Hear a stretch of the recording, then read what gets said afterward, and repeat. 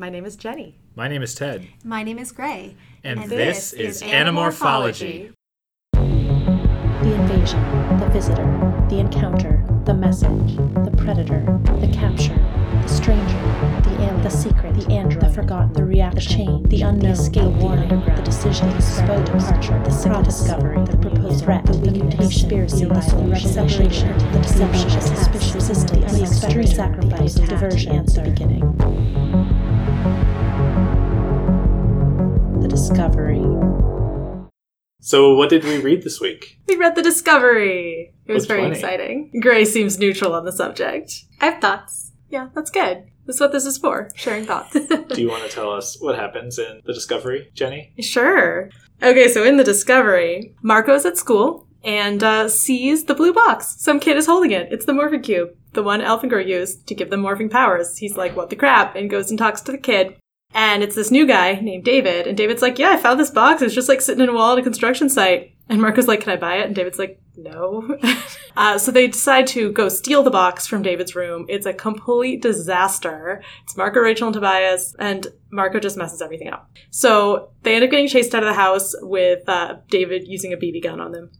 And they're like, okay, we'll try again the next day. But the next day, David's like, hey, Marco, you're the only guy I know here. I put the box online and there's some interest. So there's a guy who's going to come buy it today. And Marco's like, oh no, you didn't tell him where you live. And he's like, no, I set up an email to go out right before I go home from school. I'm not an idiot. So Marco tells everyone else and then cuts the end of the school day to go find Axe and go disable the email so it doesn't go out. But unfortunately, they also mess everything up. Again, a theme of this book, Marco messing things up. So David's dad gets home. They set off a security alarm. The email goes out an hour early, and Visser 3 shows up with a bunch of Hork-Bajir, and there's this huge fight where David is there and David's dad is there, and all the Animorphs are there, and Visser 3 and a bunch of Hork-Bajir, and the Animorphs escape with the box and with David, but David's parents both get taken by the controllers, and his house is totally gutted. So they're like, David's life is ruined. We have this unconscious kid. What are we going to do with him? We could leave him for the Yeerks. He doesn't know who we are. Or we could make him into another Animorph. So they vote, and they vote to make him into a new Animorph. Gray is shaking her head. I'm so excited for this discussion. And this is an exciting time for a new Animorph because there's this thing going on. So there's a summit of world leaders happening in the town. And the Yeerks are definitely going to target these leaders. And Eric lets them know that one of the leaders, at least one, they can't know it's not more than one, is already a controller. And it's happening at this Marriott resort outside of town. So they bring David, who they've made into a new Animorph. They go investigate, and while they're investigating, they're like, it's a few days early, we'll just investigate the security. But they see Marine 1 of the president's helicopter approaching, and then a cloaked Yeerk ship approaching the helicopter. They're like, oh no, they're going to try to take the president of the United States right now. So they fly into the Blade ship in their bird morphs, hide under a helicopter, find out that Visser 3 has acquired a man with a slash on the sole of his shoe who they assume is the president of the United States.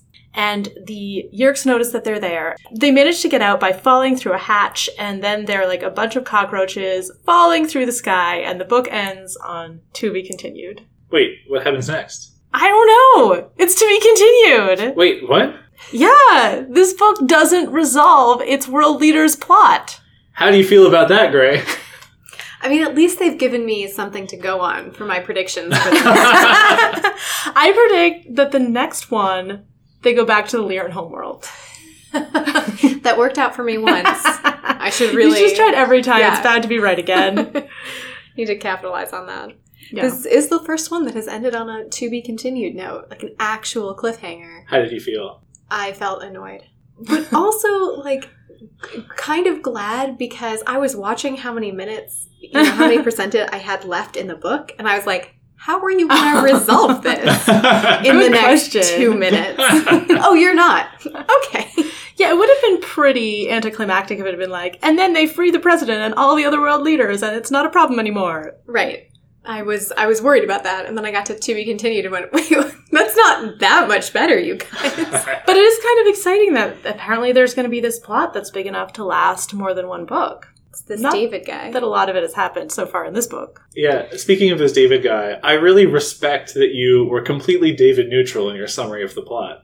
Yeah. I would like to hear what Gray has to say about our latest Animorph. This kid is a sociopath. So you're also pretty neutral on him. Got it. I'm very worried for them. I mean, from the moment that Marco meets David, I had kind of a bad feeling. And the more time I have spent with him, the worse that feeling has grown until the very end when he, in Eagle Morph, deliberately kills another animal, a crow. Yeah. And I was like, oh yeah, okay, so bad feeling also is a sociopath. Yeah. I don't like him. I'm glad that validates how I felt reading this book for the first time, because when it came out, I remember distinctly hating the very concept of a new Animorph at this point in the series. So, like, from that first meeting, I was against him. And, like, the book does not paint him in that good of a light. So I was like, the deck was, like, stacked against him in my view. And so it all kind of, like, snowballs from there. Reading it through this time, I was like, as bad as David is, the Animorphs also do some questionable things. So I'd like to talk about it, but I still find it hard to get over that initial deep-seated bad impression. Yeah, I could see that. Jenny, what did you think of David? Well, so this was not the first David book that I read. Like, this was a consequence of my having read them not in order. And so I was kind of surprised by the impression that is presented of him in this book. It's really not that great. Yeah, it's not good. No. Okay, so I knew he would be in the next book. Is he in other later books? Great. How would you imagine we would tell you that? Sometimes I like Do you know us at all? Just in case. We'll let something slip. All right. Well, I hope you'll have to spy on us better than that. I'm really worried about their inclusion of David. I think it is a very bad decision. Yeah, so should we talk about that decision? That's really the crux of the book, the most exciting chapter. Yes, let's do that. Yeah, so there are a lot of bad decisions in this book, just saying. They really go about this whole box thing very poorly. Mm-hmm. But yeah, I definitely reading the discussion of that whole debate, like, should we turn him into a new Animorph? Like, leaving aside any foreknowledge I might have, like, I don't think they should have decided that. You mean they shouldn't have made the decision they did, or they shouldn't have made it then? Oh no, I think they made the wrong decision. Like, I understand that they didn't want to leave him to become a controller, but, like, this is essentially the choice they face with, like, literally every controller they come across. They could kidnap them and make them not a controller after 3 days, but then they'd have to figure out what to do with them. And, like, they made the choice they did in this situation because he wasn't a controller yet and because he was actually in front of them and they had to sort of decide his fate. But they've been passively deciding the fates of all these other controllers where they don't choose to do that. So I think they were a little bit swayed by, like... They don't necessarily put it this way, but they destroyed his life. They did do that. That's okay. Maybe you're right. They have some more responsibility. Like, it's not just like, I mean, again, maybe they had a choice where at some point they could have said, okay, well, we'll just knock him out and leave him and let him get Wait, but infested. Did they destroy his life? In the heat of the moment. His life has been destroyed. They did not think it is the Animorph's fault. They failed to stop it.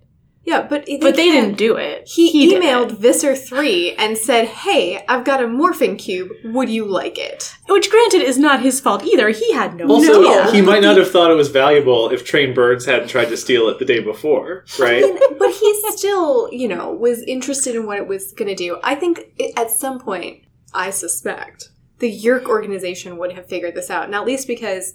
probably that scanner they have for the alien materials is eventually going to pick up the fact that there's a morphing So do we think there. It just didn't work because it was sitting in, like, a wall? I guess, no, I think you're right that, before we get into that, destroyed his life is too strong. Yeah. Based on what happens in this book. But at the very least, I think having his whole family be infested for him and his family would have been better than what happens to them in this book, where David's home is destroyed, his father's finger is cut off by axe, and, like, David is essentially homeless, right? But if they'd left him to become a controller, that would have been basically the first outcome you described. Like, yes, his dad's finger is cut off. Maybe the Yeerks can help him get his finger back. I'm sure the Yeerks can get them a new home. Yeah, I mean, the outcome is actually the same, right? In either of those scenarios, his parents are controllers.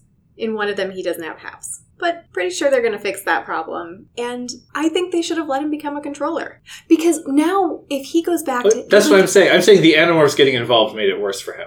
before or after they turn him into an Animorph. Oh. Because I think that they made his life worse by making him an Animorph. I see. So you're saying letting him go at that point would have been better. Would have been at least the same. It would have been a neutral decision Right. from the perspective of what has happened to David and his family over Right. the course of this book. So like abandoning him in Mexico or something would have been better than turning him into an Animorph. No, letting him go back to his parents, and then all three of them can be controllers together. It's I not a good outcome. Okay. I think everyone is a controller. I thought we were talking about like the guy in book 12 who goes to like Ukraine and then goes off They the grid. should send him to Uzbekistan with Jason McCall. There are hundreds, if not thousands, of controllers. I'm not saying their lives are good. I'm Yeah, not saying we yeah. shouldn't try to save them. What I am saying is, if we're saying that the worst case scenario is his parents become controllers, having him be an Animorph who absolutely cannot become a controller is not better.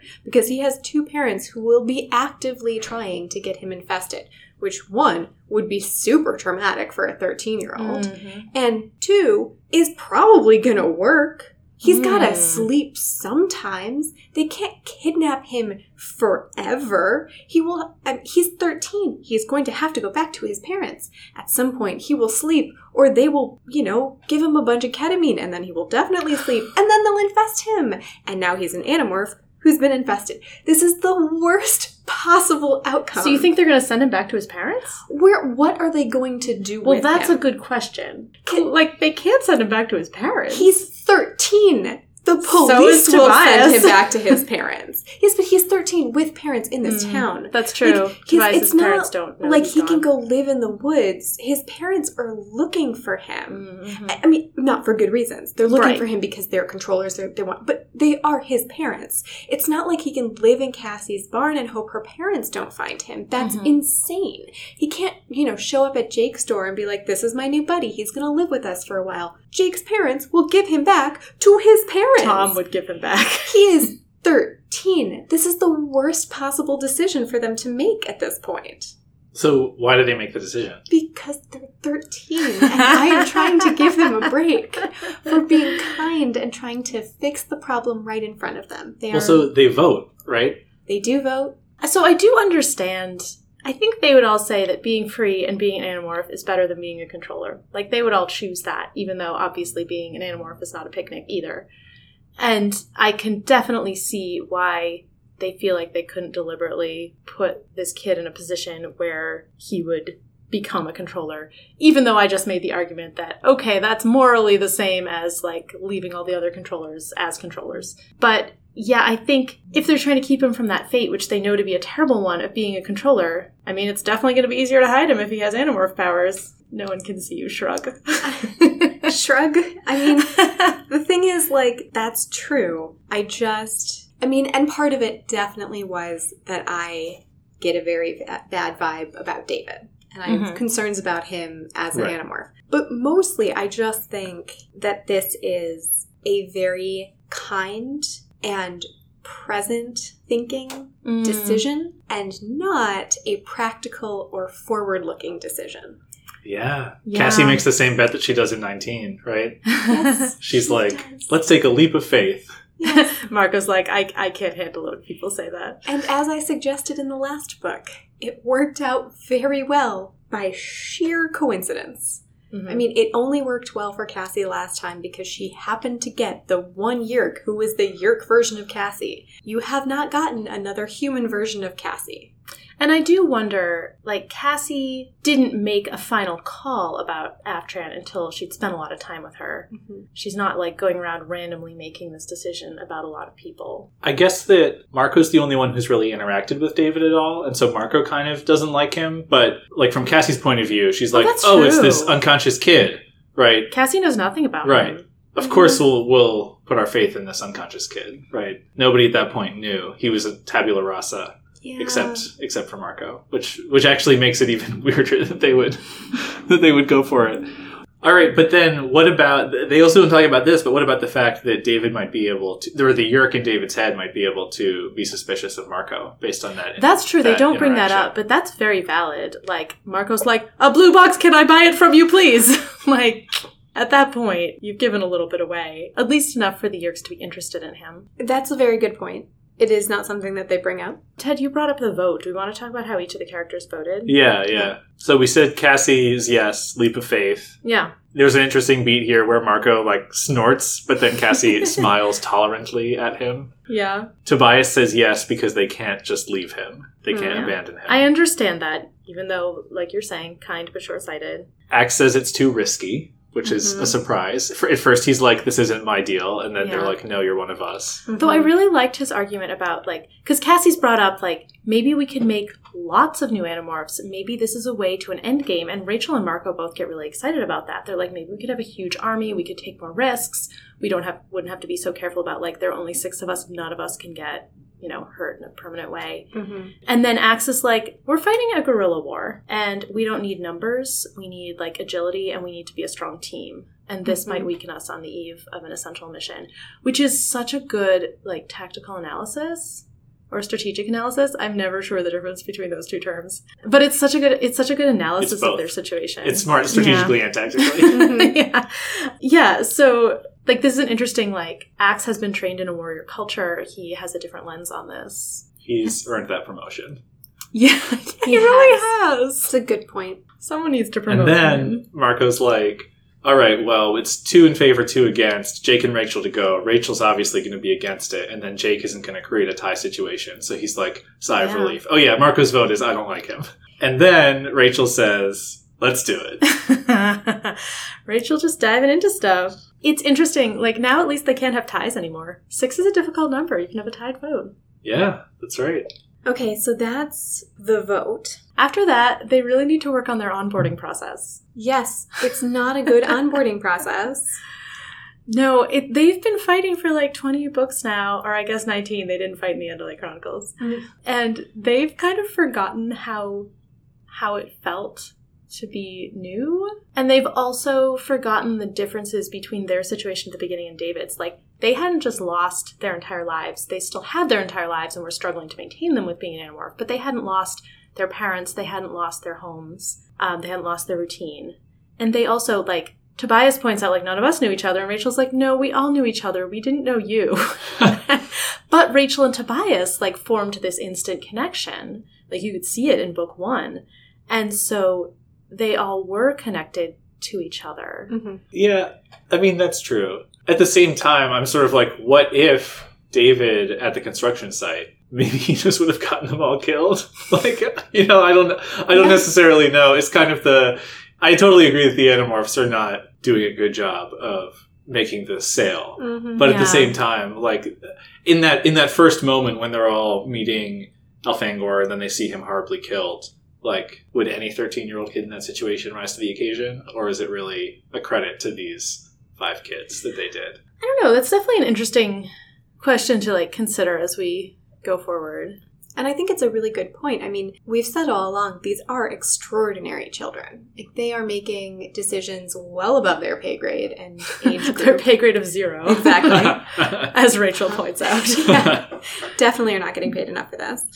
And they're making good decisions. They're being very compassionate and, you know, doing very well. Despite how much I, you know, mock their actual decisions, they are doing very well for themselves. And I think it is a testimony to them that the next time they try to do that, the person does not respond with a kind of, you know, leap of faith or even a willingness to suspend disbelief long enough to get the operating instructions, but is instead, God, I hope not a more normal teen, but a different kind of teen who is very skeptical and does not kind of fall in line the way that they all did. Yeah. Although, as Marco points out, like, he was also skeptical at the beginning.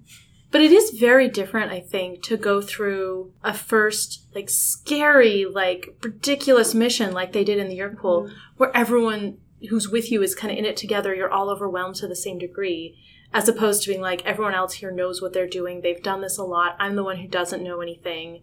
I am going to be holding them back. I'm the outsider here.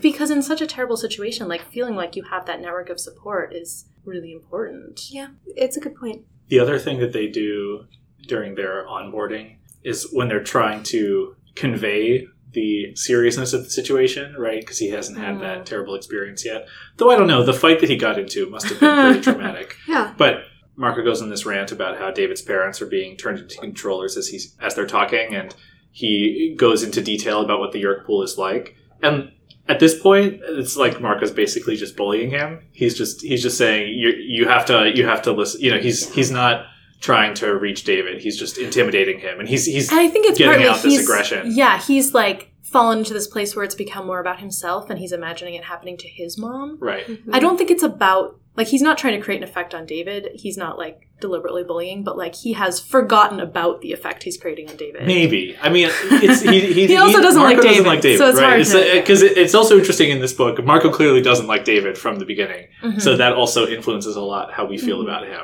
That's Right really away. true. Right. They have the most clashing personalities of Right. the group. But there's also, I think, part of that is deliberate kind of pushing away David, because Marco doesn't really want him in this group, and he's being forced to accept him, and he doesn't like it, and he's lashing out a little bit. But I think part of it is also just a very different approach to onboarding. There's the approach that says you kind of ease them in and give them information as it comes up, and that you don't need to like get all the dirty details right away. And then there is the throw them in the deep end approach to onboarding. Mm-hmm. Yeah, well, that works if it's easy to fire them and hire a new person. Exactly. And that's not true so much here. So this is very much the deep end.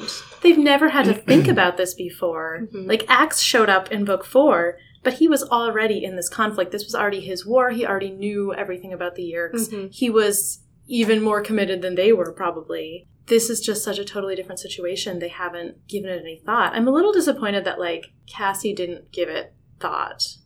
That she, like, didn't come up with a strategy, because it seems like something she would be good at thinking Well, through. she tries to cut Marco off when he's Yeah. going over the line. She doesn't really do it proactively, I guess. She does it reactively a little. Right. Yeah. Probably the way, like, realistically, someone would have needed to say, hey, Cassie, why don't you be in charge of this? Yes. Jake would have had to really appoint her to that, Right. and Yeah. then, 'Cause like, made it clear to the others, this is her thing. She's doing this. If the only reason, the other only reason the Aftran thing worked is because it was only Cassie making the calls from the beginning, right? Mhm. Like, When if any of Marco the other shows up, it, like, Animorphs- Right. Aftran really regresses into her, like, Right, Mosty right. again, yeah. I'm just saying Marco should not go into HR. Yes, I agree with This is that. gonna just analysis. ruin his career hopes and dreams. Not a good career for him. He was hoping to make that leap of faith and join HR. Okay, so it's interesting. They do sort of reveal their identities to him, at which point they sort of have lost the option of setting him loose, Yeah. right? But they still sort of let him choose to be an Animorph, right? They continued, like, the hard sell. And there's this whole thing of, like, we're going to do we've got some birds for you to acquire, and we're going to do the blue box thing if you're in. So, like, what do you think? Are you in? What Right? would they have done if he wasn't in? I don't know. But there's this whole thing, first of all, what bird does he pick? Mm-hmm. So he is given the choice between two birds. A merlin, which is a small, very fast bird, which would be useful, Mm-hmm. or a golden eagle, which is huge and very aggressive and deliberately kills smaller birds like hawks. So, is he given a choice? Because if... They tell him to acquire the Merlin. Right, but why did they bring the golden eagle?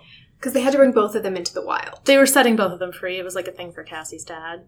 So they just didn't want to do 2 trips? Or I guess they just didn't anticipate David would be So belligerent. You know, belligerent? why didn't he just acquire both? This is the thing where the Animorphs never acquire unnecessary animals, and I guess they still don't, like, they've never asked never the talked questions, about like, it. do we have a limit? But he should just acquire both.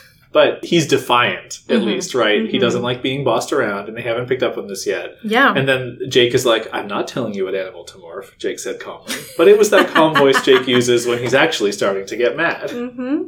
Yeah, and he's being very insistent and also very obnoxious about it. Which, again, he's 13. He's in a very difficult situation. I'm trying to be forgiving.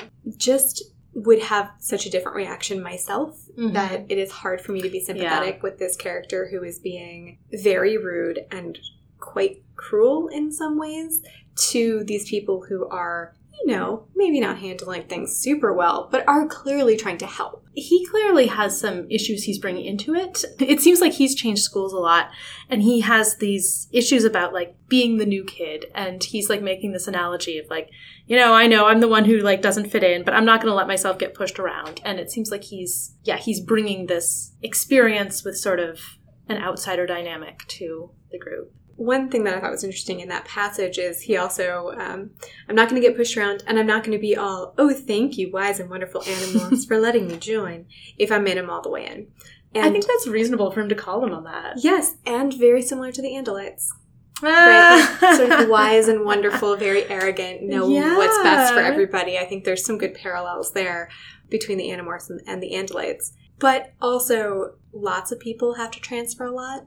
Like, that is not unusual. Yeah. Both my mother and my husband's mother were in 14 different schools before they graduated from college, or high school, and neither of them were jerks. Like, there's a certain extent to which I'm willing to forgive you for that, but there's also a certain extent I'm like, but your, difficulties in life do not allow you to be a jerk to other people, which is what you're doing. Yeah. Again, I'm not a sympathetic person. I like Rachel's reaction to that, where she laughs out loud, oh, he'll fit in fine. Yeah. Which is interesting. Like, I think she sees, a glimmer of hope for, fighting spirit. And so does Marco, right? Marco says I like the speech. I like that he pushes back. I like his attitude. I still didn't like David. Yeah, but it seems like there's hope, and there's strikes against hope for, a better dynamic. Cassie makes a joke, and, everyone laughs, and Marco notes, David laughs too. He's sort of in that. But then there's also, they bring him on this mission to try to save the world leaders, throwing him in the deep end, and he gets freaked out morphing the cockroach, and this is a really interesting development for Cassie, where Cassie starts talking about, okay, I know this is scary, but you know what? Marco handled this. Are you not going to be as good at Marco at handling this? And Marco's like, wow, that's a good move, but he's really going to hate me now. And it's like, okay, so maybe there's some progress being made. Maybe there's also some, fault lines being marked out. Yeah. So I'd never seen this exact side of Cassie. She's good at understanding people. It hadn't occurred to me she'd be good at manipulating people if she had to. Yeah. She's pushing it all the right buttons. It's really interesting. It's a parallel between how Jake is able to leverage his connection to the Animorphs to get them to follow orders, right? When he sees that Marco is feeling vulnerable in front of Visser One, he's like, Marco, don't do anything, right? and Marco just implicitly trusts Jake. And so, Jake can't do that with David. If he orders him, he's going to react and, do the opposite, right? That's the main thing that David seems to do is when someone bosses him around and gives him a direct order, his instinct is to disobey, right? It'll be interesting to see if Jake figures out, how to work around that. Right. But then Cassie has this, it's it's a thing that, it's not a button that any of the other Animorphs has to push, of just being you want to look weak? You want to look weak in front of everybody else? And then he's like, okay, I'll try. Yeah. Well, it is sort of a thing that we've taken for granted, Jake's good relationship with all of the Animorphs, which enables him to give these orders. He was friends with all of the human Animorphs, they all really. Liked him. Yeah, Tobias felt like he had this connection to Jake, even though they weren't, close friends, and he was very close to the others. And when Axe showed up, he, Mm-hmm. consciously gave his allegiance. And, really, reaffirmed that in Book 18.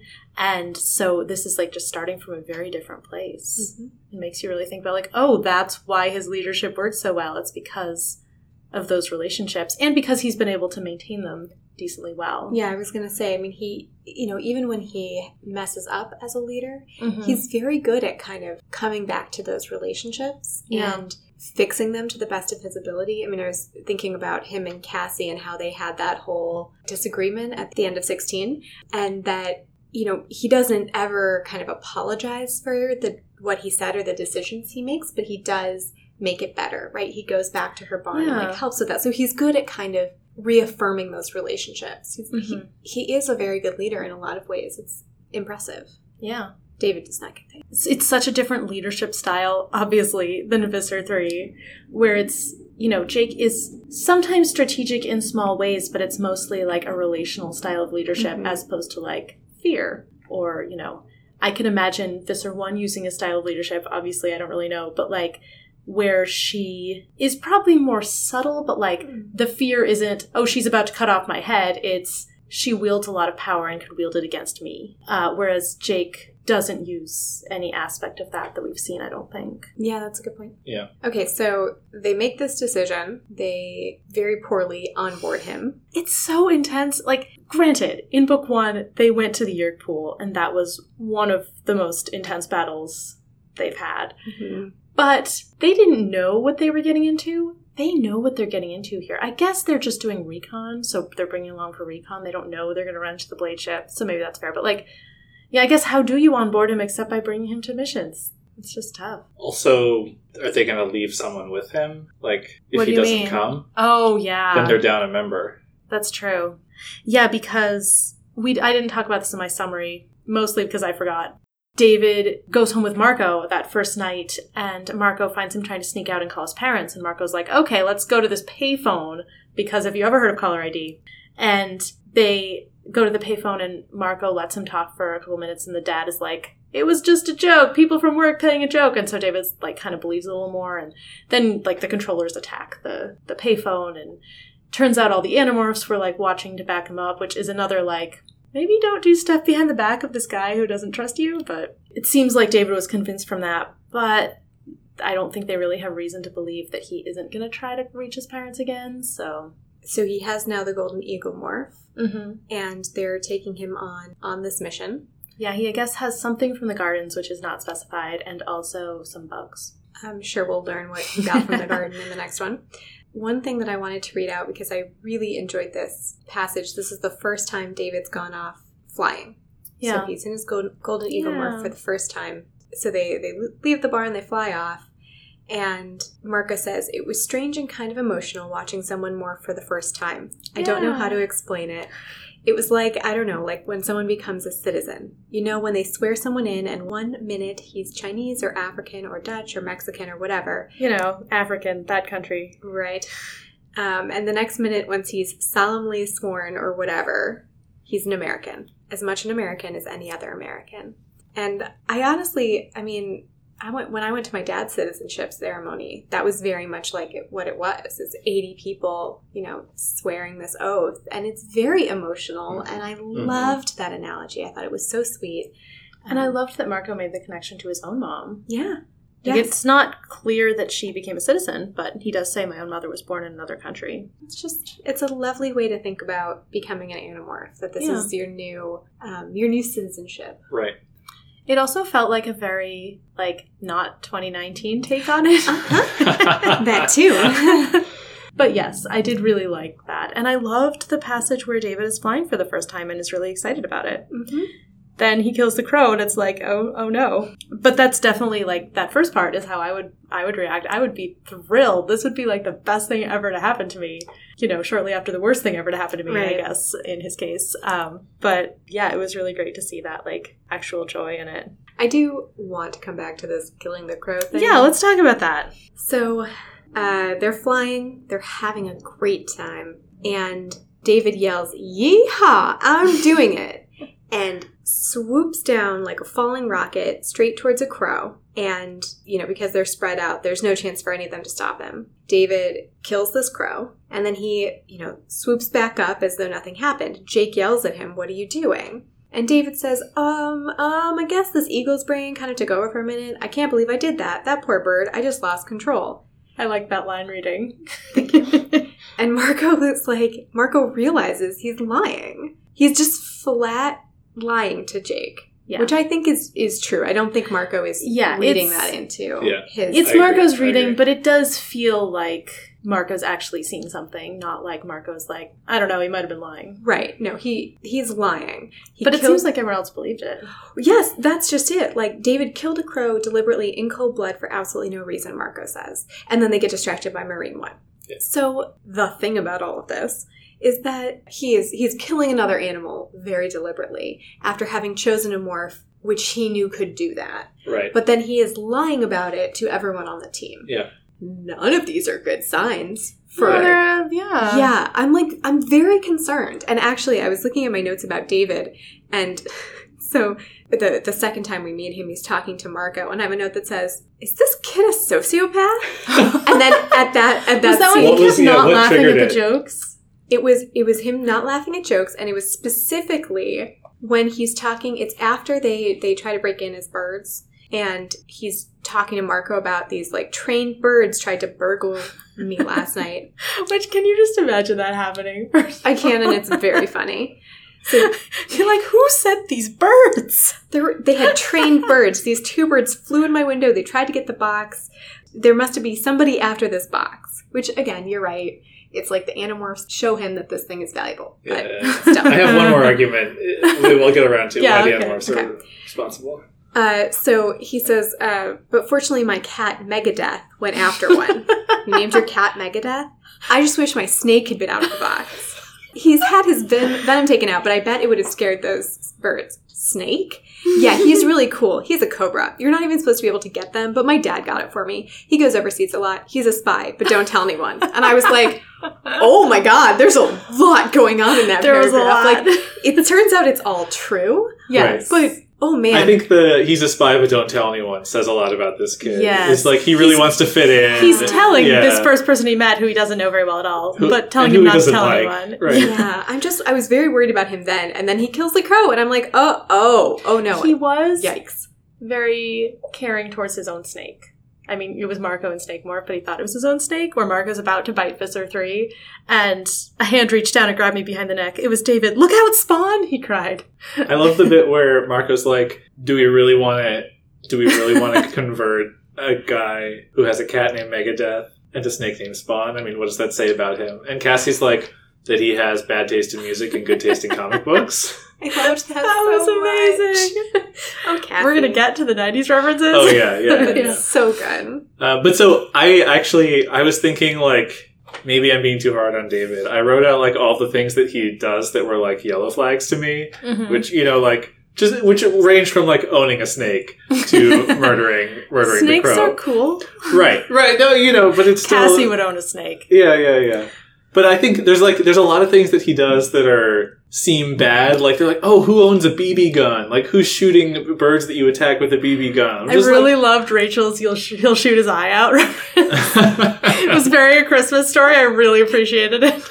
And then like the stuff where he has really bad OPSEC, where he's like, oh, I don't know about caller ID. I'm just going to tell I believe my dad instead of you, Marco. Like, I feel like that's all kind of bad, but it's pretty forgivable considering how in over his head he is, right? Yeah. But the killing the crow thing is totally terrifying and a major red flag. I'm very concerned. Yeah, that was the Marco point at which shouldn't I have was kept it like, to himself. oh, okay. This actually is a really bad impression. Yeah. And the other thing that he does is not only is he grossed out by the roaches, but then even when he starts the morph, his like panicked screams give them away, which again is like he screws it up. He screws up the mission for them. Blame But him exactly, for you that? can't blame him for that. Can you imagine, like, they morphed roaches in, like, book 6. They had morphed a lot of things by then. Oh yeah. Can you imagine if they had to morph roaches in a high-pressure situation?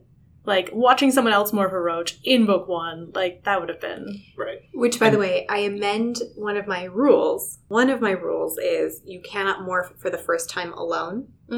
Or in a battle situation. Yeah, why didn't they have him practice the morphs? That's really on them. That is on them. They should have known how horrifying those morphs were. I mean, they did know. Yeah. And they gave him the morphs but didn't have him practice when he had never morphed anything before? Come on. I do think that I may be getting the timing of this wrong, but I actually think that they are surprised by the appearance of the helicopter. That is true. So maybe they just didn't have time to practice the morphs, but still... I don't know. You take 20 minutes, you have him morph his things, like, get it out of his system. Have the freak out. You know, maybe an hour if you want to give him a break. Oh, in between. yeah. Well, so they had that... So when he morphs the eagle for the first time, he loses it and attacks Tobias, right? Which is like eagle instincts. And then, but Cassie's ready to kind of tackle him, and they're like, David, control it. Yeah. So actually, it's really interesting that what he takes away from that experience is... Like, that's where he gets the excuse he uses later, right? I lost control. Yeah. So I was going to say, you can sort of forgive him for that initial aggression towards Tobias, because, animal for the first time. Rachel tried to eat a child as a crocodile. Right, but the fact that his takeaway from that is like, oh, this is like a license to do what I want, and then lie about it. That's like, that's pretty terrible. Yeah, but it's also like, Cassie is clearly ready for that, but they don't think like, hey, maybe before giving him these morphs and going off on this mission, we should have him practice?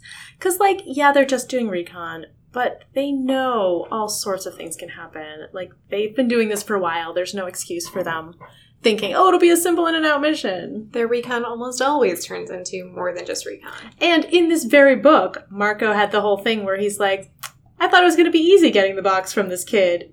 Now I have a new rule. Whenever I think something's going to be easy, I'm worried.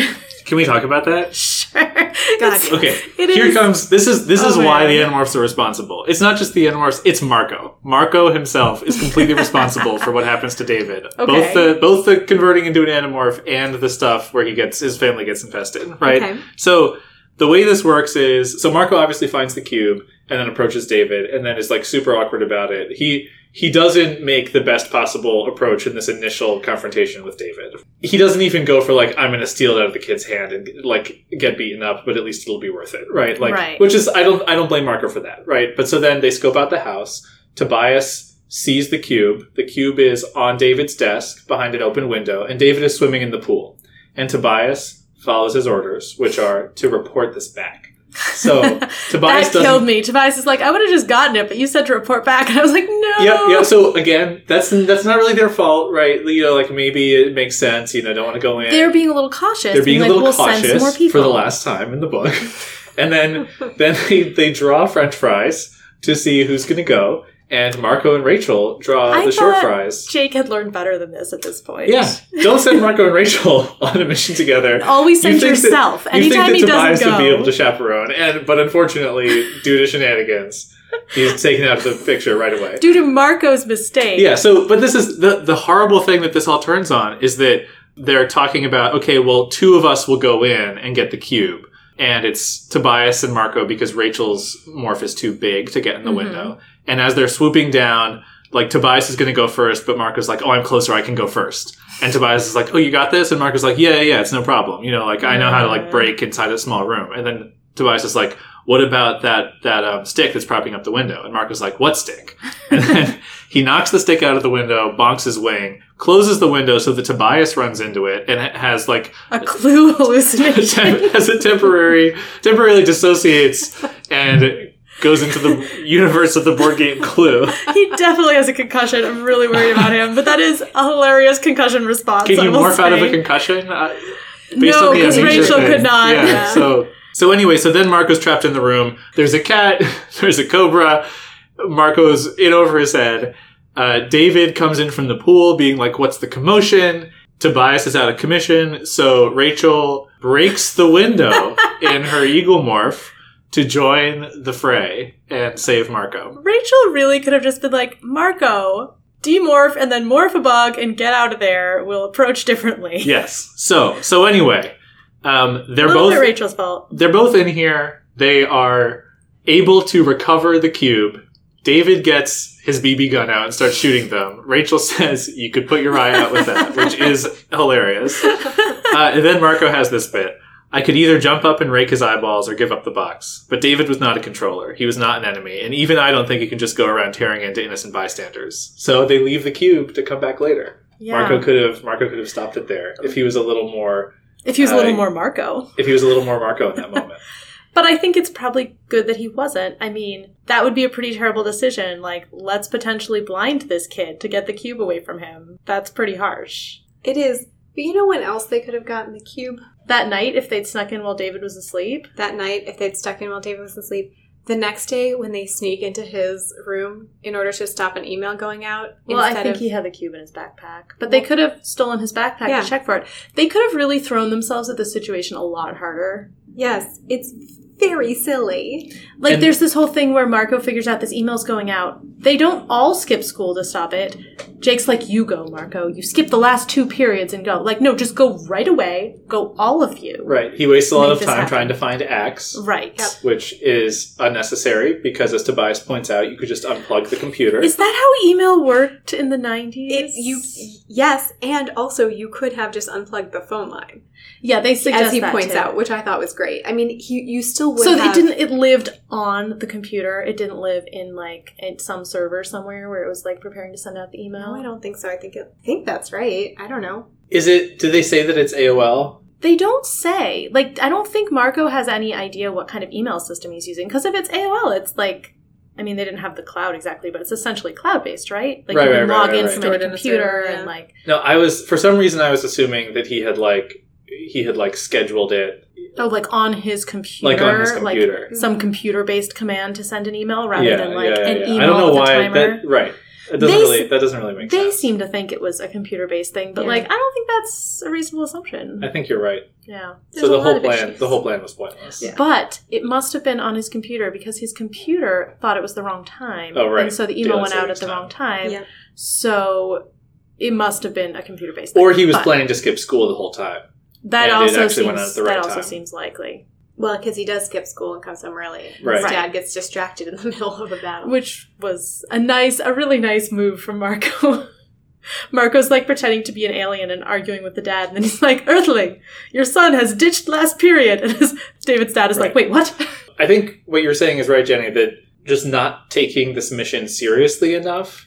Yeah, or is thinking kind of the it problem. like, oh, this is easy. We'll be able Right, and I feel figure like this the out. first, until the fight breaks out at David's house, this book feels very much like a book 12 or book 14. Like, it's kind of yeah. silly. Like, a bunch of wacky stuff happens, but like, oh, the consequences aren't that bad. Like, oh, we almost get caught morphing, and like, it's kind of funny, right? Mhm. And then this one... We get chased with like a BB gun down the hallway of a house. Right. And then there's the bit where they're like, they try and sneak in ahead of David getting home, and they set off the burglar alarm. Axe is running through the house in his Andalite body, breaking lamps and stuff. Yep. You know, like, it's very, very silly. There's like, the whole conversation of like, Earthling. Right, he When gets... Marco Right, pretends to Axe be an gets caught alien. morphing, and they says to David's father, oh, hey, I'm an alien, you know. And so, just the fact that they don't take it that seriously when actually the stakes are certainly Stakes high are for incredibly David. high. Well, also for the Yerks getting the cube. Oh yeah, we haven't even talked about that, right? So Yeah. to me, that's like David says that at one point before he becomes an Animorph. He has this whole speech where he's like, "You don't tell me what to do, you know? Like, what, you think you saved me? Like, come on, you just wanted the blue box and you got it, right? And what do I have? I have nothing, right? And I'm supposed to just be I like." wonder- Oh, you wise Animorphs, you know, like, I'm so grateful that I could join your club. And he's like, no, you just wanted the box and you got it. I wonder So- if it would make it better or worse for them to be like, well, we could have taken the box and left you, and we didn't do that. Right. It's interesting that they don't have that conversation. But, like, Yeah. I do sort of think that that's the... Yeah. Obviously, they can't let the Yerks get the box, No, because then that Visser would 3 be could create as disastrous. many morph-capable opponents as possible. Right. Oh, I wonder if Visser 3 would want that. Yeah, he probably would. Right. But it's such a good opportunity for the Yerks. Like, I feel like his perhaps not completely acknowledged psychological issues with letting other people have Andalite bodies, he really wouldn't be able to justify keeping the cube from the Yerks. Right. And hey, maybe he'll be able to infest the president, and then he can give the president morphing power, so he'll have everything. I would like to just point out that many books ago, I suggested that they should find the morphing cube. Yeah, you were totally Yeah, right did about they that. ever even look? Yeah, they didn't look. It was just sitting in It the was cinder just block there. wall. Okay, the Yerks also didn't look. No one looked. There's this whole thing about, like, why wasn't it destroyed when the ship was blown up? It wasn't in the ship. Well, Axe doesn't know that. Used it. No, but they all know that. Right. They were there. Like, I don't know where it was. Maybe Elfangor, in his dying moments, like, reached up and shoved it in a wall. Like, but look for it. He put it Yeah. somewhere that can defeat the Yerks. We'll find any... Cinder block. Right. We'll find any alien substance on the surface of the Earth, right? So Mhm. putting it inside a cinder block is enough to prevent that. Apparently, cinder blocks are really powerful. Yeah. It's a good thing David didn't find the time matrix. Which is also just buried Don't in that say that. construction What's Greg going to site. predict for the next book now? No, that doesn't come back for like 3 books. 3 books? Okay. Yeah. All right. Book 23? Time Matrix? Yeah. All right. Sure. Great. We'll try to remind you of that when we get to 23. Please do. I do want to come back to something that, Ted, that you mentioned, that it feels like some of those books where we've said they don't think about the consequences in the same way. And I really felt that in this book, that this is one of those times when there are some places where they're very aware of what the consequences will be, and others where they're really not thinking about it. So, for example, letting people know that the 6 of them are the Animorphs is something that has been a huge deal in the past. Even just one of them being known to a human not controller. Like, this is a big deal. And in this one, it is not really that much part of their discussion. Their discussion is very centered on what we do about this kid and not about what's going to happen if he learns about us, and anything other than him being a full-throated member of the band happens. Right. Yeah. I mean, they did it with the Hork-Bajir. I guess they Oh, didn't really yeah, have that's a choice. really good They did point. it with the Yeah. Lyrans. But they think about it with the Hork-Bajir, right? Yeah. There was a whole series of Makora. them, like, carefully I'm going to just show myself, so at least they won't know about the rest of them. Yeah. I'm going to show myself not morph. They have a whole discussion about when to show themselves and whether we can trust them or not.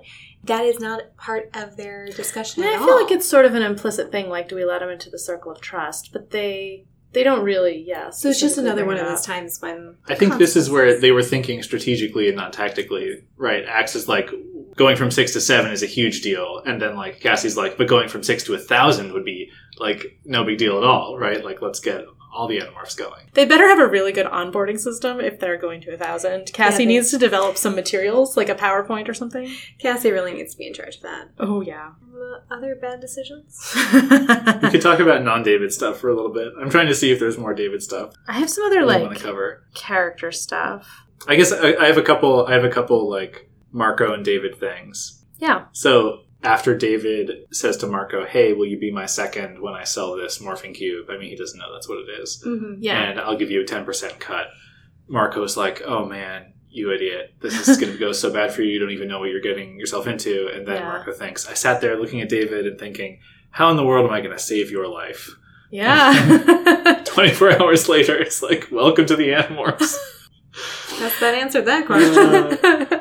I mean, not. It's more like 8 hours later. Right.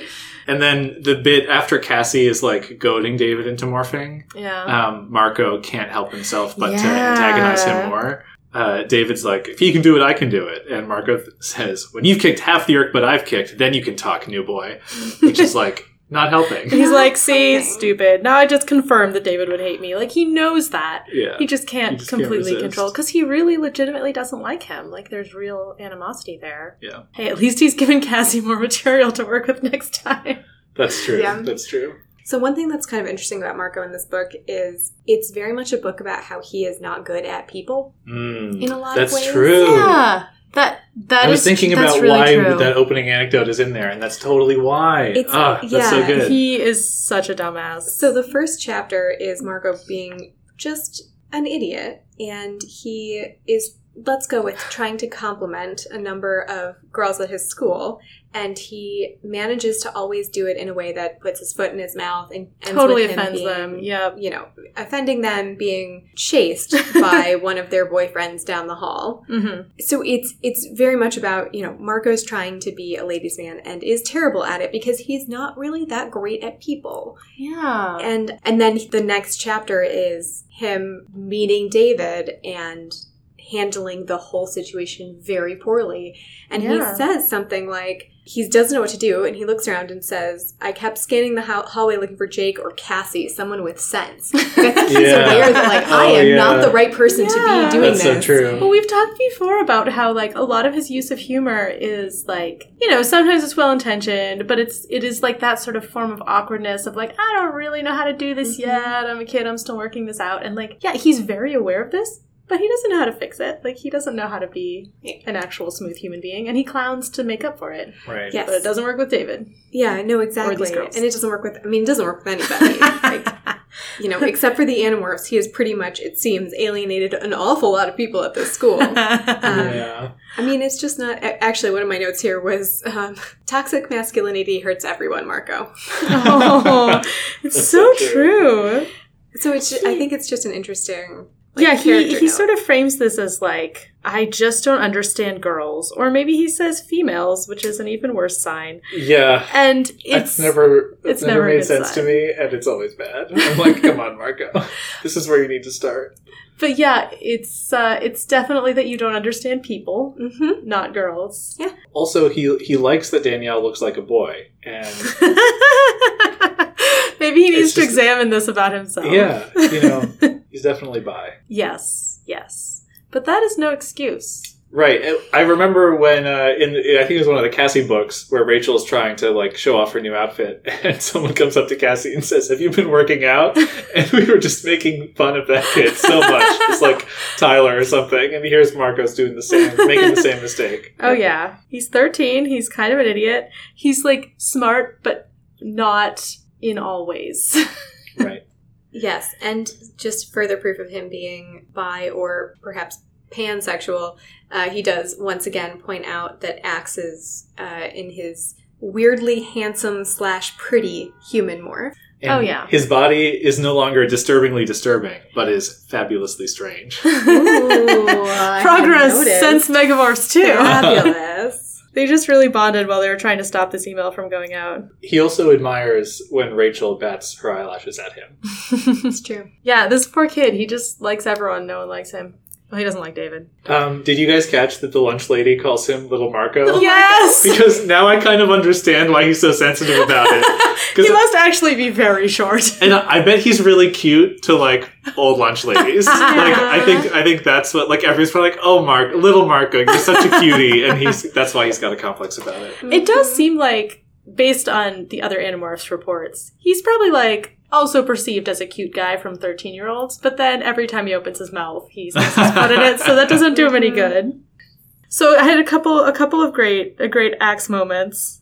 Oh yeah. They're looking for David's house, and Marco says, look for a pool. It was sort of kidney-shaped. A pool? A Yeerk pool? Axe says. No, just a human pool. I've never heard of such a thing. Are they necessary for reproduction? It's just No, and in fact, such a very great importantly, question. I will say though, Marco did invite Axe to a pool party in Megamorphs 1. good point. Whoa, but they don't really see the He pool. doesn't see the pool. He because just- they're too busy chasing. They're Being mice chased by and they're the chasing lead. Daphne. Yeah. Yeah. But then I also really liked this description of Axe from Marco, which is, Axe is a soldier down deep inside, smug and superior sometimes, loopy and silly other times. Axe is still an Andalite Arith, a warrior in training. And he's Elfingor's brother, which tells you a lot. Yeah. Yeah, And nice assessment. it's in the context of they're trapped under Marine 1, and Jake is like, Axe cause a distraction. And Marco was like, if Jake told that to me, it'd be like, hey buddy, go get yourself killed so the rest of us can morph. But like, then he reflects on Axe in that way. And Axe is like, yes, Prince Jake, this is a Yeah. good idea. Just a really great view of Axe. There was a nice insight into Jake's character. Jake's like, well, first of all, he says, better haul. You can use my notes from class later. Thanks, I said, but I think I'll use Cassie's notes. Yours will all be covered with doodles and pictures of jets and tanks. Which seems like what a teen boy moment. But also, Jake is leading a military operation, and we know he's been studying battles. Mm-hmm. It is interesting that he doodles in his notes with jets and tanks. Because it's probably less like, man, fighting a war would be cool, as a normal 13-year-old might think stupidly while doodling on their notes, and more like, here's all the stuff I've been thinking about in my spare time. Yeah, boy, I wish we had a tank. Well, they do. They have Rachel. I don't know. I wonder if it's a little more like, hey, I'm kind of a cool general. Like, I wonder if he's kind of getting into the... I wonder if he's kind of getting into the idea. I don't know if that's darker or more optimistic. Like, if I'm he's not like, sure. what if I had a tank?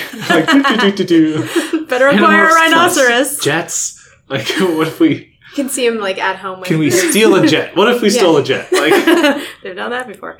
Well, they have started to think a little bit about like, wait, what is the end game? Could we end this war if we made a bunch of Animorphs? And they have the cube now. So maybe some items on Jake's wish list can come true. I have a couple of Rachel and Tobias moments. Please go for it. At one point, they have just bumped into Marine 1, and Tobias explains the difference between Air Force 1 and Marine 1.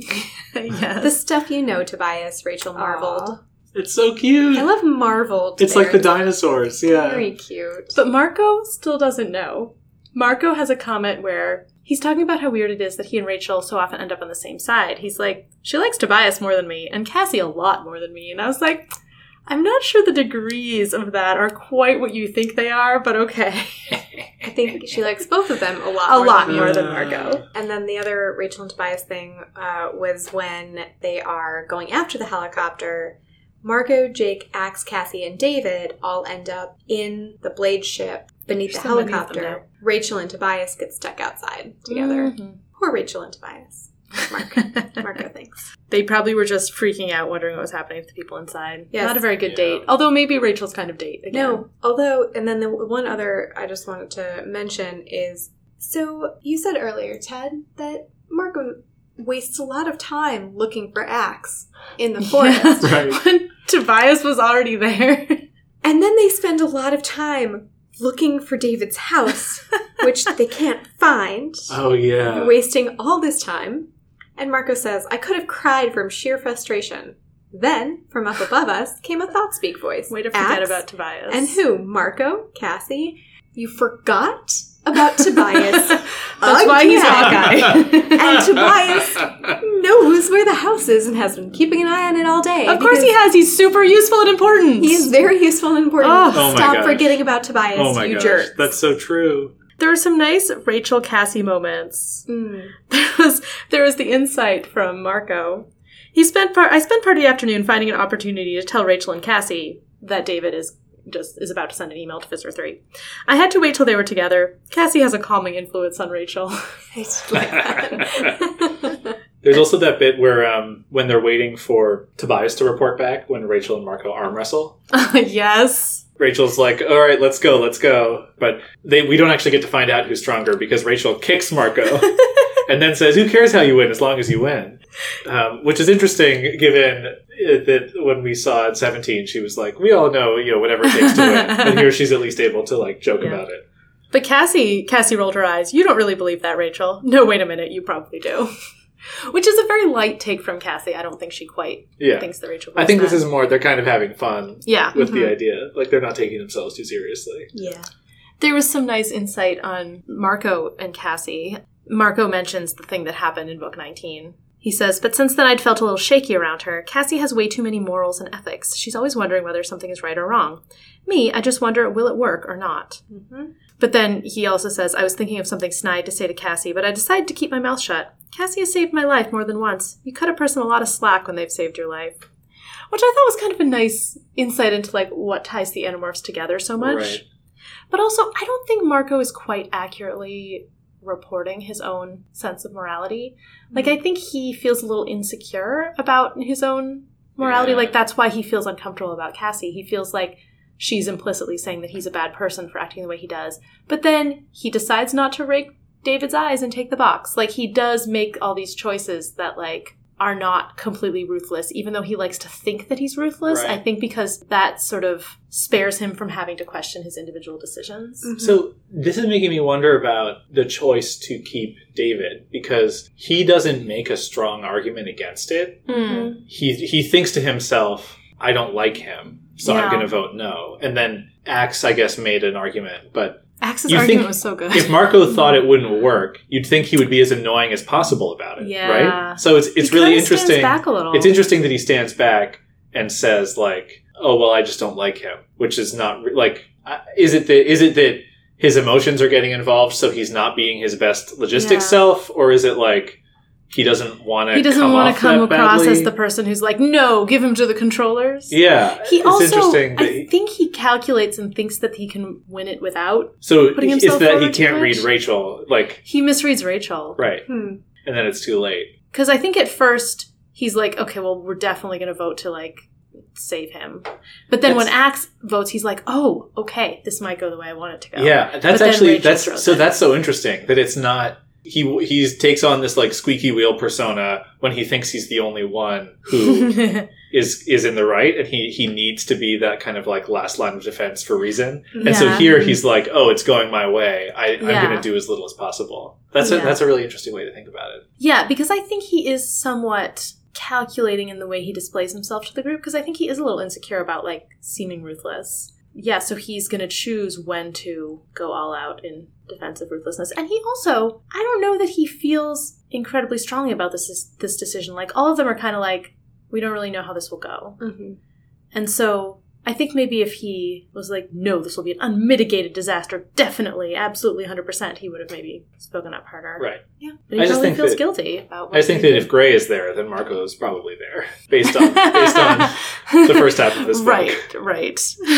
Yeah, that seems reasonable. So you're saying Gray is not more ruthless than Marco? Correct. Great. Okay, just clarifying. I like that take and I appreciate it, although I'm not sure it's true. Well, you're also talking about book characters, which is a little different It's perspective. true. So there's one other great X moment, which is also a moment of series lore, which is Yeah. I inadvertently spoiled this for Gray earlier. I don't know if it got cut out of the episode, but the morphing cube is called an Escafil device. Yes. And then Axe goes on. Actually, it has a number of names. Escafil was the inventor of morphing technology. The science behind it is quite incredible. The device causes a cascading cellular regeneration tied to a Z-space. And then Marco interrupts. We so do not care. It can cascade all over its Z-space for all I care. So there's obviously a scientific explanation behind the morphing power, and it's only Marco's impatience that means we don't get to learn it. Although, Cascading cellular regeneration. yeah, let's talk about that. Tied to a Z-space. A Z-space something. But a cascading cellular regeneration Yeah. is a very interesting way to think about it. Go Because on. that means, I am reading into this, that your cells on Earth, your body on Earth, is being regenerated from whatever is in Yeah. Z-space. So it is not necessarily that the matter in Z-space is... It's not a transfer. It's It's not like going back and yeah. forth. It's just using this technology to regenerate. But what does it cells. mean if the cells are regenerated? Does it mean they're reformed from their existing material? Does it mean... It doesn't say replacement. Right. So my thought here is that this is going to be one of those... Shoot, Ted, maybe you know the name for this sort of thought paradox, but it's the one about if you have like the Beam Me Up Scotty transporter. Oh, and yeah. it We talked about that a completely- little, right? And it completely recreates you Yeah. from scratch. Are you the same person or are you a new person? Right. And I feel When like... you demorph, are Yeah. you the same person or are you just a new... Well, the iteration reason you're the same version? person is because your consciousness is connected to all of your forms that exist. So Mhm. actually, Yeah. it doesn't matter if their bodies get destroyed and recomposed because they Right. have extra bodily consciousness. Yeah, there's floating that sort around of in dualism Z-space. thing. Yeah. That's handy. There were a few other morphing things. This is actually Oh, yeah. something I was thinking about when we've been talking about like what's constructed from DNA in an animal.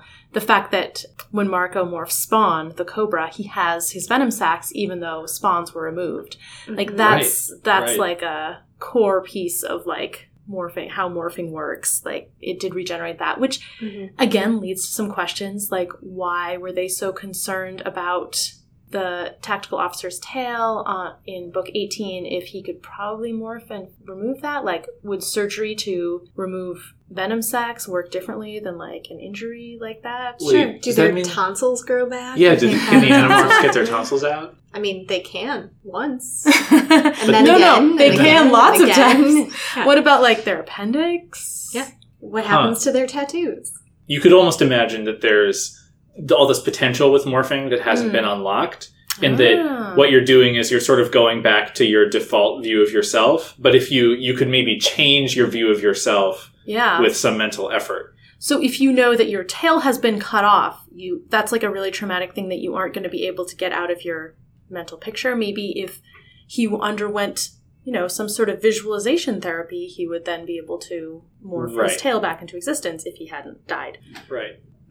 I have one more morphing thing, Great. which is this is the first time in a very long time when the morphs have been super gross. Oh, goody. Are you going to read it? 'Cause So gross. It's amazing. I didn't even bother writing it down because I knew you guys would have Oh it. yeah, I've got it. I've got 3 different ones. Which one do you want first? Shall I take them in order? I don't know. As long as you have the scratch paragraph.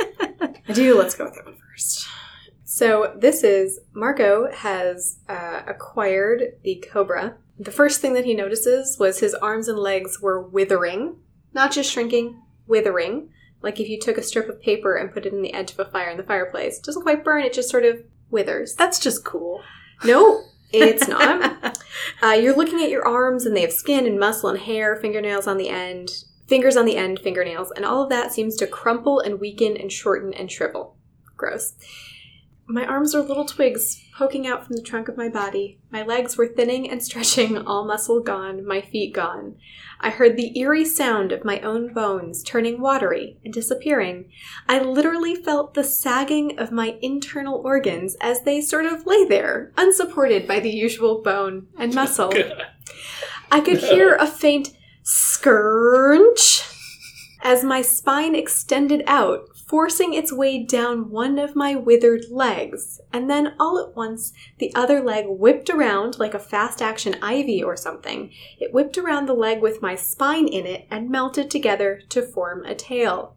I'm Now- sorry, that's just cool. It just is. No, it's so gross. Ugh. Disgusting.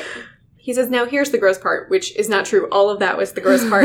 According to Marco, the gross part is all of this becoming tubular, he still had his normal head. His That's normal just funny. size That is just funny. head. I love this. I really like the advice he gives. He's like, then at last my head began to change. It was a relief. I mean, either be a human or be a snake. Don't be a little of both. Just remember that, kids. Just choose either human or I thought snake. this was maybe commentary on David. Wow, harsh. I also love, before you do more gross morphing stuff, I really love the description of being a snake a lot more than I was expecting. Because Yes. the snake can sense temperature and has this amazing, like, cold lizard brain. Because I think we've gotten, like, frenetic lizard brain and we got, like, powerful alligator brain. But this is just kind of like, I'm just going to sit here until it's time to kill something. Yeah. But also, like, the temperature sense and the way that he's tasting the air with his tongue, really interestingly written. I got super into the head of the snake. Yeah, I really liked it. It was a really interesting... As I say, I mean, I think this is one of those where it's clear she thought a lot about what the new morph was going to be and how they were going to acquire it and what it was going to feel like. It felt like one of the early books in that way. Also, one of the first things that he does is eats Axe. Yeah. Because Axe is currently in a spider morph. There's a lot of animorphs trying to eat other animorphs in this book. It was very funny. But, you know, he stops. He does. Axe says, "Did you just ingest me?" Do you want to talk more morphing stuff? So the other gross morph, and this happens twice, is... So Marco says it changed... How you morph kind of can change. It's pretty random. So 2 times when they morph into birds in this book, the first time is when they're going in to try and steal the morphing cube. And Marcus says, "My fingers stretched out, elongating compared to the rest of my hands and arms. As they elongated, though, they slipped right out of the skin, so that they became dry, white bird bone." "Ew," Jake said, laughing in disgust. "That's something new." So the bare bones, real icky. And then it turns out it happens again later. Can we talk about why Jake is I'm there? just laughing Oh, yeah. because I remembered how they were in this bathroom and then the employee starts banging the door and being like, "Are you kids doing drugs in there?" And eventually they're like unlocking the door and Jake has to throw his sweatshirt over Marco, who's like mostly bird, and be like, "It's my little brother." Just helping my little brother go to the bathroom. And they're like, "What's wrong with his face?" And Jake says that he has a beaconoma. Well, Jake says, and then Marco thought speaks, "Beaconoma, I have beaconoma." I also noted that in this scene, when they're in the men's room getting ready to go, Marco says, "Jake was looking even larger than usual." I also had that note. It's 'cause he's really tall.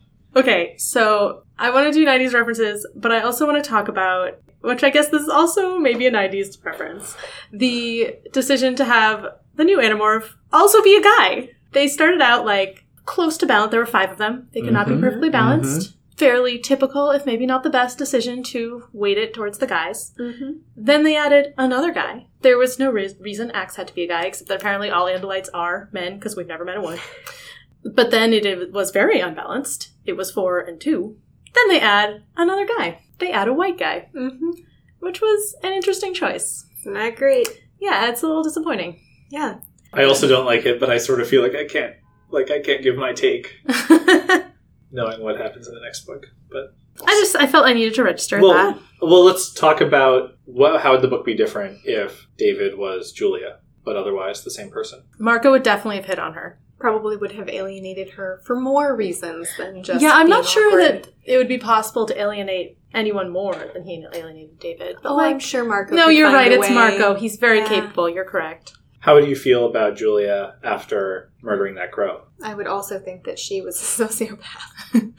It is easier, I think, to cut female characters slack. But, like, also, maybe I'm going to take that back. I feel like we tend to automatically assume female characters are nicer, but then it makes them more hateable if they act in ways that, like, we would accept in a male character. That's what I was going to say.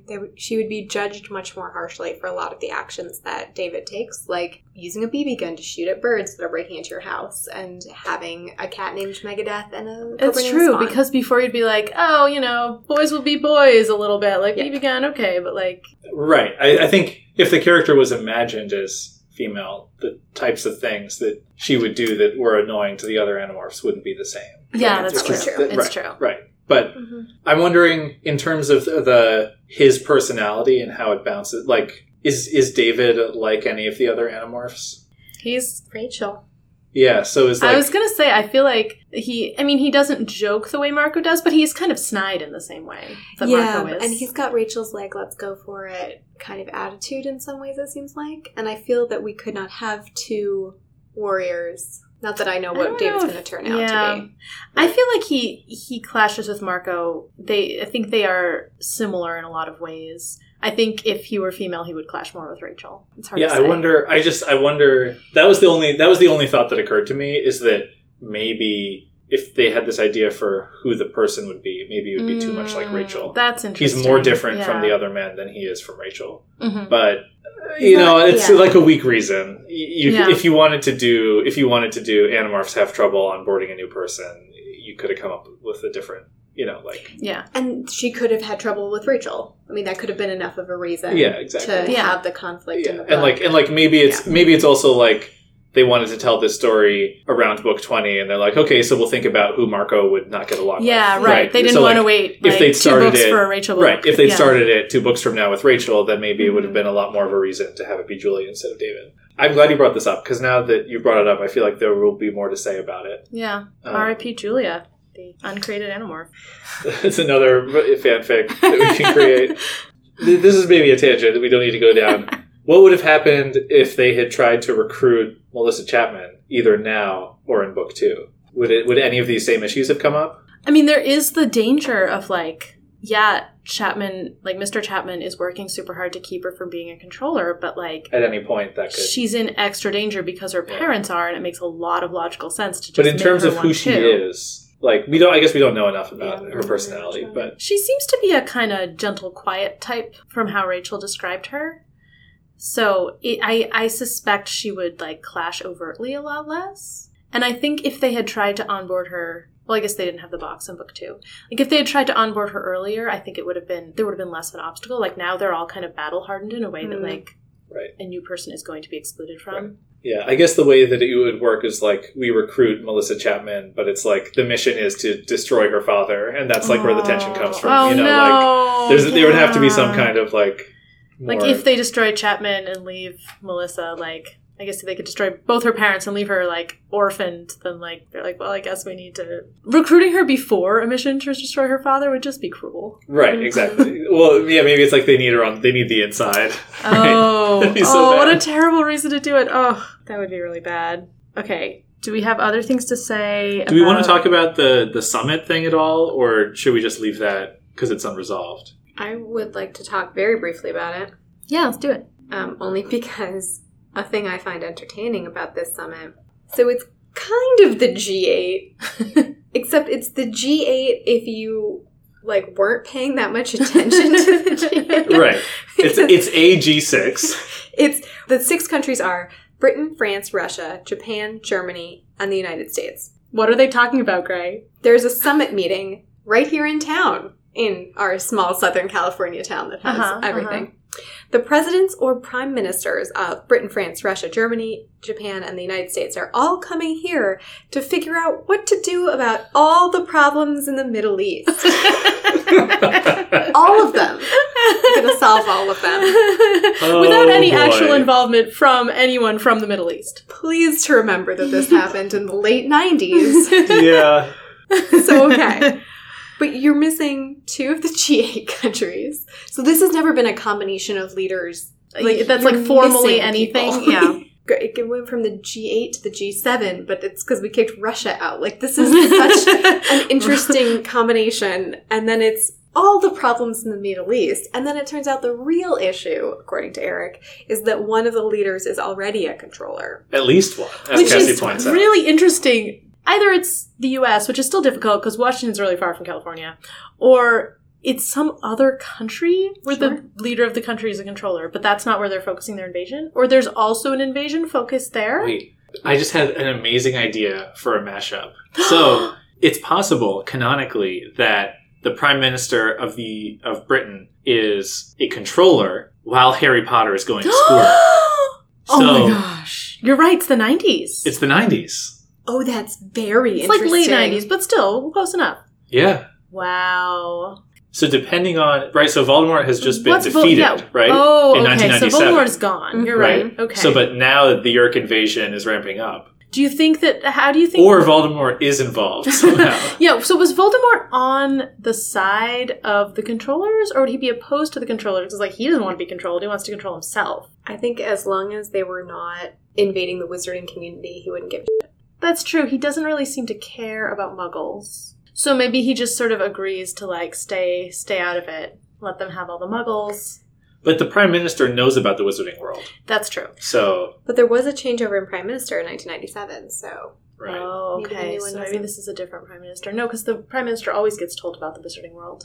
Maybe the She wizards told found out him. about the Yeerks and then cut off. That's why we haven't heard about them. So since how come the 1997. wizards haven't figured out a spell to, like, Expelliarmus the Yeerk out of someone's Oh, head that's so and aren't gross. just, like, dealing with this problem? Come on, Wizarding Well, World! this is, again, more fanfic bait.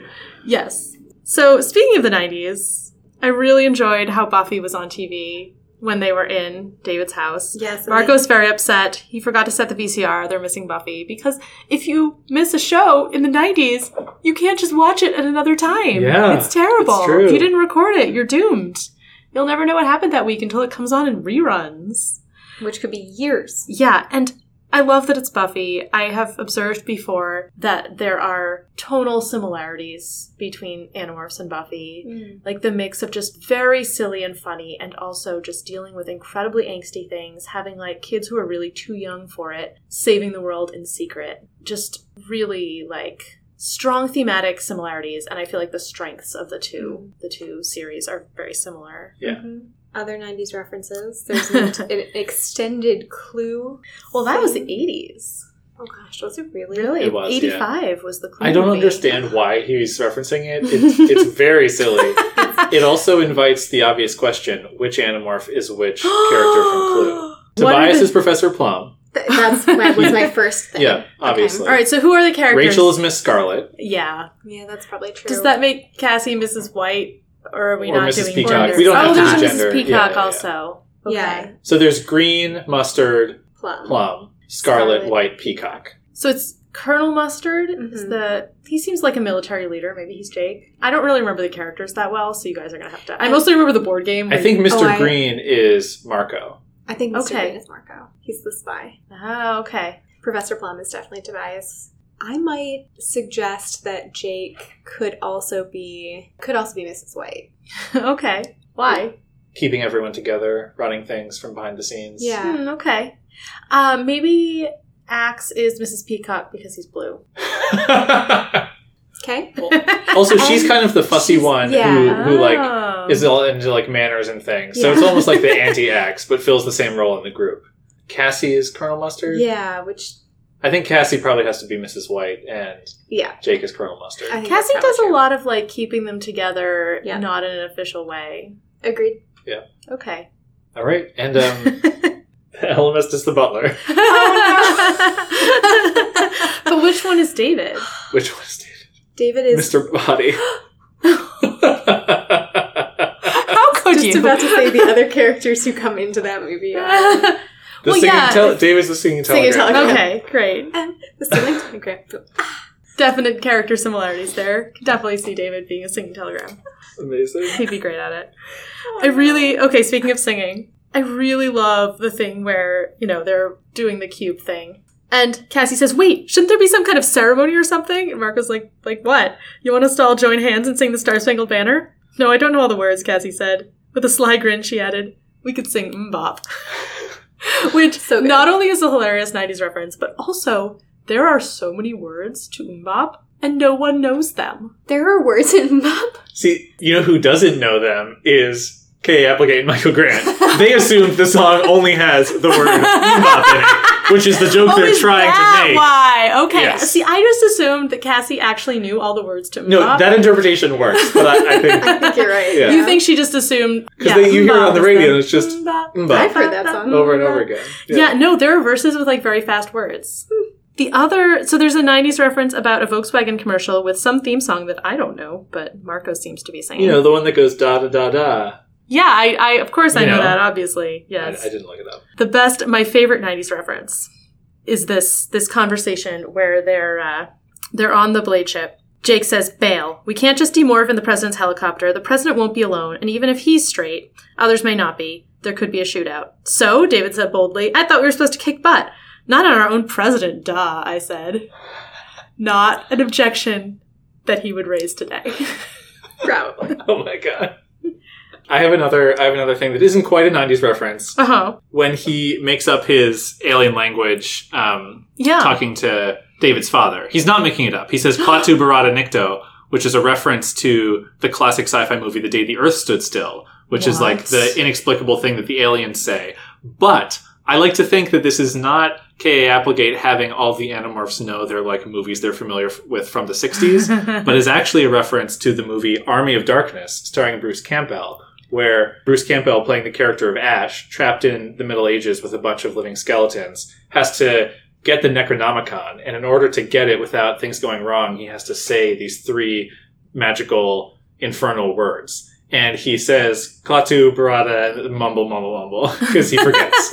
And so I like to think that Marco watched Army of Darkness, which came out in like 92, 93. What does that mean? They're nonsense words. So in The Day the Earth Stood Still, they're sort of like nonsense alien words that like are said by the alien person as like a greeting, but never get explained. Wow. And then it's now like a reference. So, Ted, did you just know this? I knew it was from Army of Darkness. Okay. And it was from... that it was referencing something else, but I had to look up which classic sci-fi movie it was. I was gonna say, your knowledge here is impressive.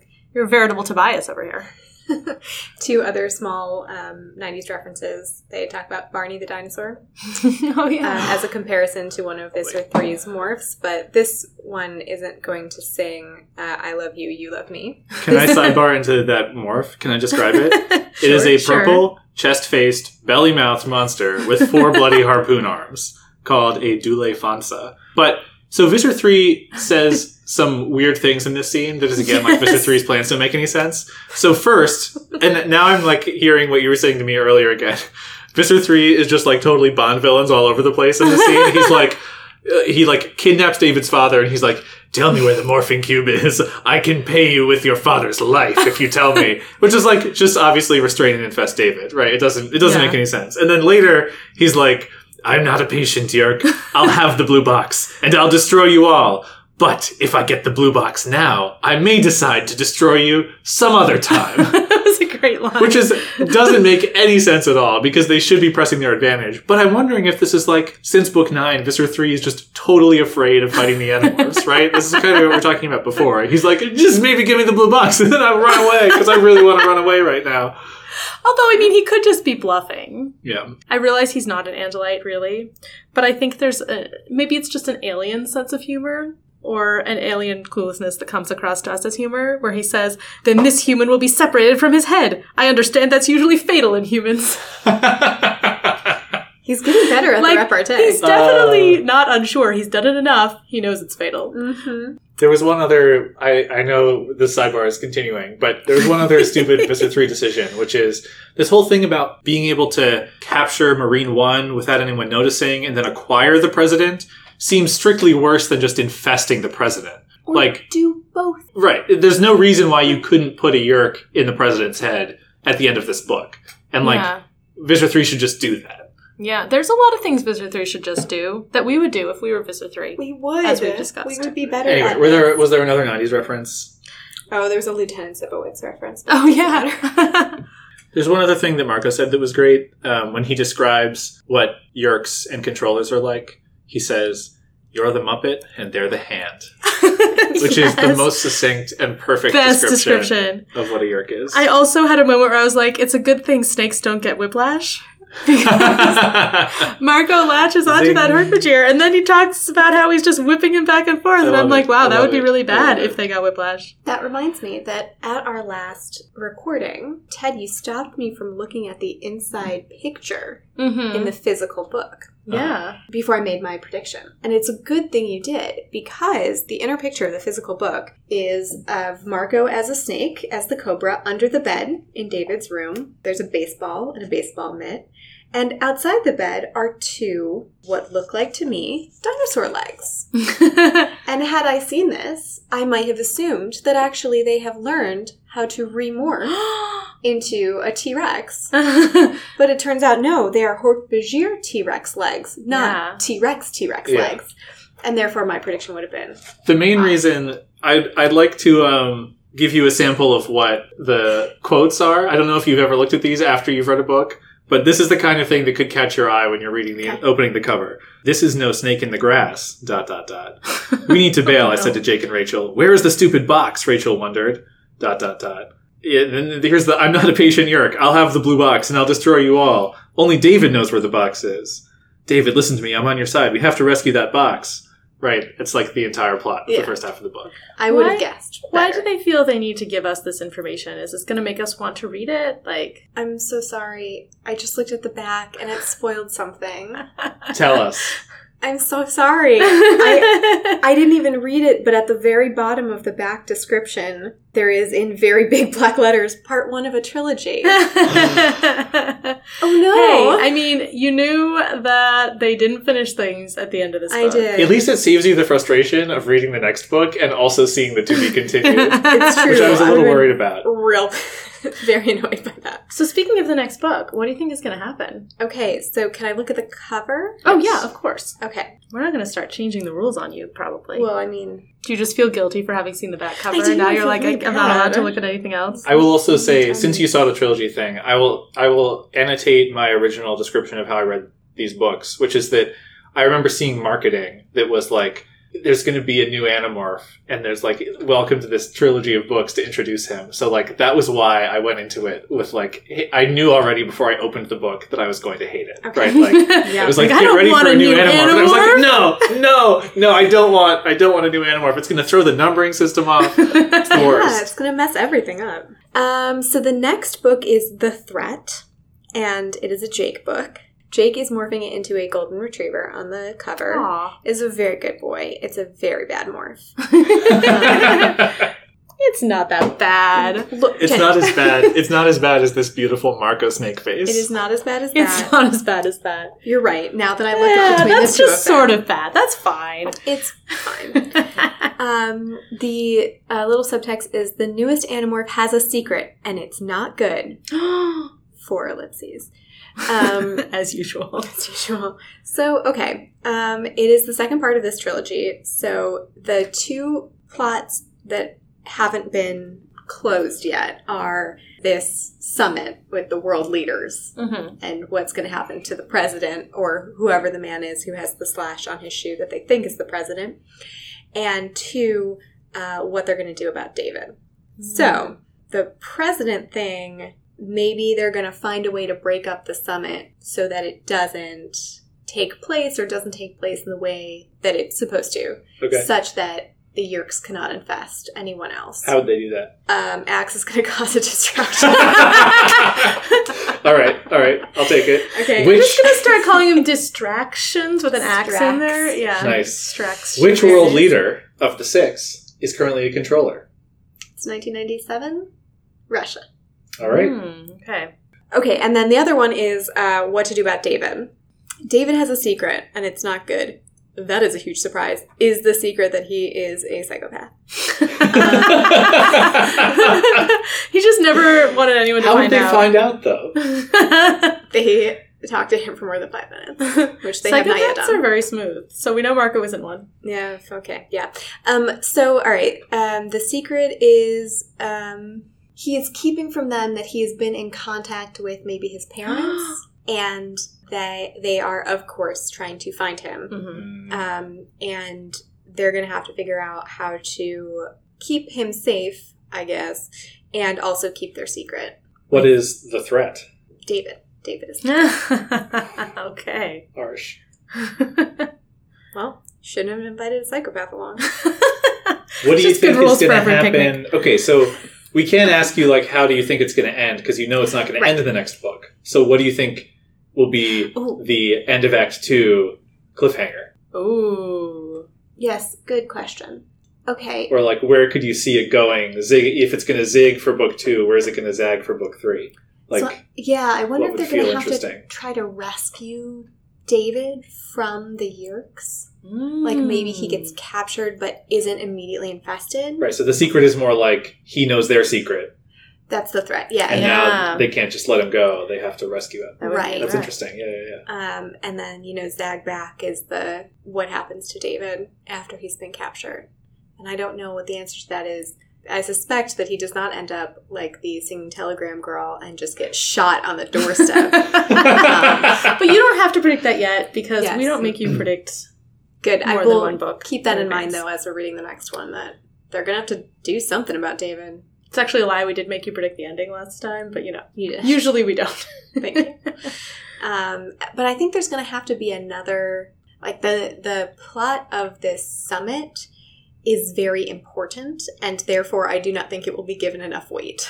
I think that they will. Hand wave it. Yeah, they'll be like, and then the summit was over, and then we moved on to another caper that will last for a full book, but half of book 2 and half of book 3. Interesting. That will be not given its due weight. I hope I'm wrong, because it seems important. Yep. Sounds good. Amazing. Okay. Well, yeah. Looking forward to finding out how right you are. Book Next 21. time on The Threat. Anamorphology.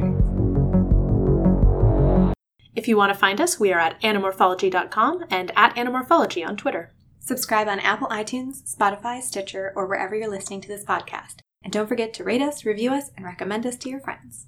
And if you want to read along, you can find a link to the books on our website. Maybe I won't cut any of this. Maybe this will be the first raw anamorphology episode. Oh, God. Everyone wants to hear that. I know they do.